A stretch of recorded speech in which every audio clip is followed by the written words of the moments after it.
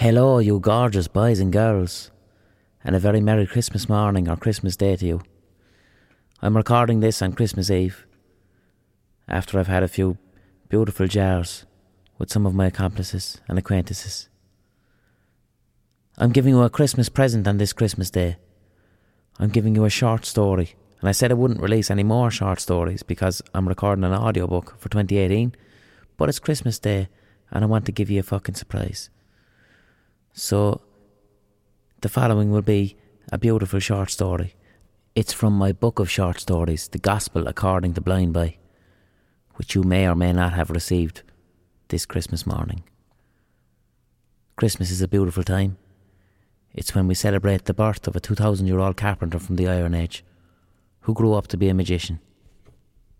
This short story is called Malaga,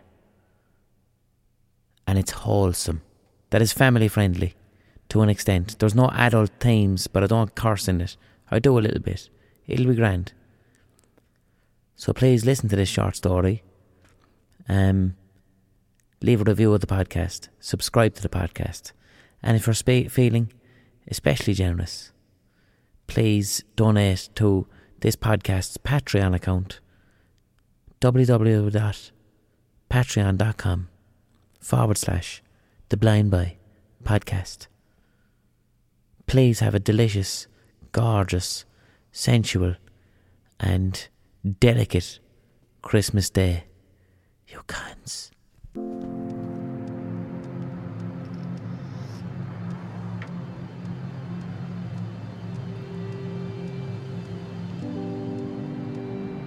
Do you ever look off into the distance at the trail left by a jumbo jet when they're really high up?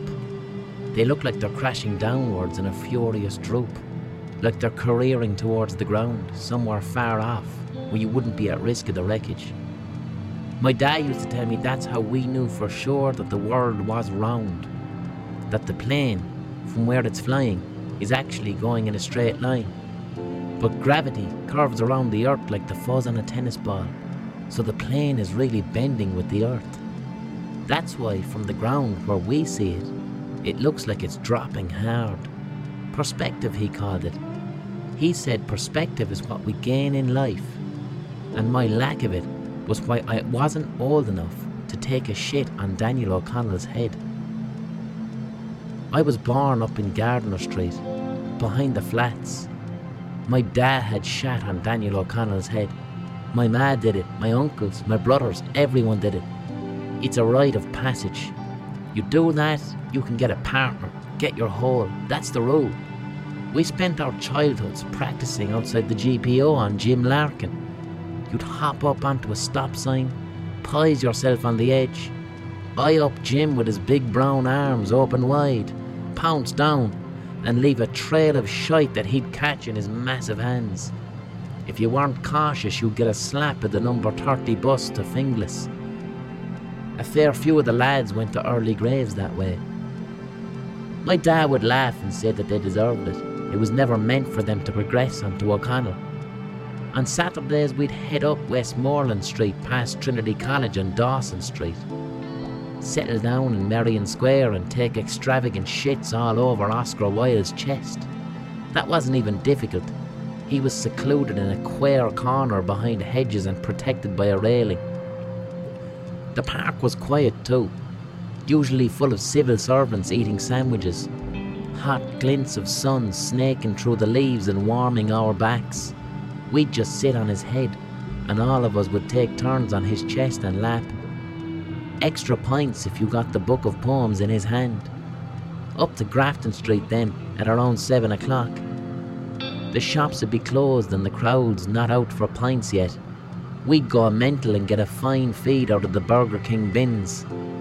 Back up to the top of Gardiner Street then, before it got dark, to give each other hugs under the bridge. Tonight is my last night as a young lad, because tomorrow I'm due to take my first scutter on O'Connell's head. The uncles, the aunts, they were all talking about their first time doing it. My family were the only ones to chance it in the middle of the 1916 Rising. No other family this side of the river went near the place during that week. But we did. My ancestors braving the bullets and bombs, the smoke, the fire. Straight down from Nelson's pillar and then let fly, cascades of bright shit all over O'Connell's shoulders. I stay quiet while my mother tells me about her first time during a harsh fall of sleet. Everyone under the bridge listens to her, pure solemn and reverent. It'll break her heart if she discovers that I have no intention whatsoever of taking a shit on Daniel O'Connell tomorrow. That I never want to do it. That I want to get the fuck away from this. I want to be like that jumbo jet. I want to fly so high that people think I'm falling to my death. But I'm not. I'm flying straight. And they're just watching me ride the Earth's curve. I want them to think my windows are stars. My best friend Dara is a wren from Mountjoy Square. Tiny hazelnut lad with a big chest. There's no more wrens apart from him left in Mountjoy due to all the hipsters keeping stoats. He's the last wren. His parents never came back one day, so he climbed out of the nest and walked the whole way down to the bottom of Gardner Street. He was tiny when he did that. Not much bigger than those lumps of chewing gum you pick off when looking up at the underside of a bench. The tourists are always taking photographs of Dara when they see him, throwing us bits of Romanian pizza from Talbot Street, laughing at the sight of a little wren hanging around with pigeons. Neither me nor Dara fit in around here. That's why we're best pals, and if anyone ever touched Dara, I'd peck that fucker up and down Dublin. That's why tomorrow, we're both leaving together, getting the fuck out. When my family and cousins under the bridge aren't talking out of their holes about shitting on statues, they love filling us young ones with fears. People say chickens are always frightened, but fuck that, it's us pigeons, we're the chickens. Under the bridge it's non-stop talking about our weak wings. Only fly in short bursts. Never go so high that you can't still smell the liffey. When the air has no smell, you've gone too high. A pigeon's brain conks out when you get that air up there. The wind up there will buckle your tail and you'll bomb to the ground in a spin. All that shite. That if you fly too far from the city, you'll starve. That there's no food in the country. That there's foxes that will cut you down when you rest. Blah blah. Non-stop terror and rules and limitations. We never leave. We just stay until we die. I'm not having it. I've flown high with sparrows over the tall chimneys off Clontarf Bay. I'd watch the way they pull their wings back, make them flat behind their necks in a V, shoulders up, head down, tail straight, and soar, then bob, then soar, then bob. None of this fluttering shite like a moth. I've done it. I've trained. It's morning. We leave. Still dark, but with a beige promise peeking over the east horizon. Fat, dry, smoky cold that makes your eyes blink. Us flying among the taxi drivers that leave half-eaten breakfast rolls on the Talbot slabs. No cars around to stop you munching them. The family are still tucked up in the rafters under the Butt Bridge, pure asleep, puffed up and huddled, with the odd little coo from my Aunt Bridget when the dart rumbles above. An old red battered chimney with chalk hanging off it is where myself and Dara meet, up above below on Belvedere Road. He's been training with me, training with the Clontarf sparrows. Tough bastard. If you think pigeons aren't the best at flying, wrens have it worse. But Dara was having none of that either. We look at each other and say, "Fuck Daniel O'Connell and his big brass balls." We jump with vigour, whipping our wings so fast that you'd hear the cracks from Parnell Street. Our feathers shaking the dawn like distant gunfire, each thrust pushing us up. We keep an eye on each other. We had words about it. Crack as hard as you can until the air has no smell. That's the difficult bit, the climb. I gape down and watch it all disappear beneath me. Daniel O'Connell is a nair, a small dot, and from here I can see that he's only a pisser's distance from Gardner Street. I can see it all of Dublin below. I can see the peaks of Wicklow, The city is tiny from up here. When I was very young, there was this old man outside a cafe on Abbey Street eating brown bread. I was only small and I perched on the table next to him, pure giving him a side eye. He put the brown bread in his mouth. I love brown bread, it's gorgeous. I hopped up closer to him, then onto his shoulder, and he let me eat the bread out of his teeth. When I'd picked most of it away, he opened his jaws wide and put my entire head inside his mouth. I started flapping my wings hard, scratching his cheek with my feet. I could feel the pressure of him biting down on my neck. I hit his face with my wings, then he let go and I flew off. I never told no one, because I felt fear and shame that he'd done that. I couldn't understand why it had happened. Why would a human do that? When my head was in his mouth, I could see his teeth, all cracked and lined up in a row, a mixture of white with black, grey and brown stains, uneven and jagged. That's what Dublin looks like from up here.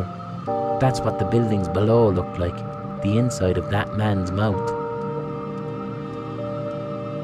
We climb as high as the clean air, heading north, myself and Dara starting to sparrow bob like we'd practiced. Soar, bob, It's not even that hard up here. There's no wind in the way. You cut through the air like weapons. Dara looks like a king, his little fat proud chest out, wings back in a V, the soft feathers on his face flopping up with the speed. A determination too, gaze fixed north, a rare joy behind his eyes. He's been through so much. No wren has flown this high. Legend. This is fucking difficult, don't get me wrong, and it's terrifying too. My belly isn't settled at all. I feel like puking, but anger has a way of keeping all that down. We've flown beyond East Wall, over Artane. It's getting greener below. Dara is struggling, so I slow a bit. His wings are tiny. We'd anticipated this. If he gets tired, we have our plan. I lower myself underneath him, and he takes a hold of the back of my neck with his beak. Then he rests on me as we fly. I feel his breath move across my ears. He's panting hard, the poor fucker. Have an old rest for a bit, Dara. We'll be grand. We're halfway there, and we'll fly down and chill out in a hedge if we have to, I tell him. I use the coast to gauge an idea of where we're at. We're at about Portrane or Malahide at this stage, I'd say. I can tell by the size of the beach. Once I reach Donabate, I'm pulling sharp lefts. The city is gone. We're out above the countryside. Very odd to see all this grass and trees. And then, there in the distance it is, a little grey oasis. Dublin Airport with the jumbo jets. That's when I grab the hard left and Dara gets his second wings. The finish line is in sight, I howl. I take formation ahead of Dara so that he can ride in my slipstream and keep up. We're going faster than either of us have ever been. The wind with us too, propping us up. Two legends we are. I cast looks on my grey-blue destination and hear a most unmerciful wallop beyond my rear flank. I throw the eye back. Dara is gone. I panic and lose my sparrow bob, start fluttering again. This throws me off and I lose a lot of altitude. Below me, I can see a little dark spot spinning down. It's Dara. Fuck, and he's being chased by a massive buzzard. I thought those lads were gone forever, but I heard a rumour that they'd been deliberately reintroduced to North County Dublin. Nasty fuckers, big, fast, strong bastards, a bit like eagles, who want the likes of me and Dara for dinner. I drop down to get to Dara. The buzzard batters into him again. I see feathers flying off Dara, but he isn't giving up. The buzzard is coming for him for a final slap, and Dara, instead of flying away, turns and goes straight for him. Mad bastard. I watched the huge buzzard and this tiny dot collide with force, then both of them locked together and falling. Dara is wrapped inside his talons and tearing chunks out of his face with the small beak on him. Go on, Dara, get the cunt. By the time I reached the ground, the buzzard had Dara's guts ripped out all over the meadow with his foot down on his head. His little back wing is still twitching with nerves and his tongue is out. The buzzard has that dickhead stare that they have with their snake eyes, and Dara's blood all over his beak. I flip. I lose all control or sense. The look on that prick's face when he sees a pigeon coming for him. I draw down hard on his back and bait my wings off his head, knock him over and jump on his chest. Up close, standing over him, he's twice my size. I see the little face wounds that Dara has given him. They're hardly worth talking about, the poor lad. He fighting for his life with everything he had, and he'd barely injured this buzzard. I fuck my beak straight into the buzzard's eye and rip it out, bite down on it, scream into his face. I've poured Dara's guts all over my feet. The buzzard throws me off, wailing with his lost eye. I leg it. I fly as hard and as fast as I can, not like a sparrow, like a pigeon. I make good ground. I've crossed that Dublin airport fence and I'm flying low above the tarmac.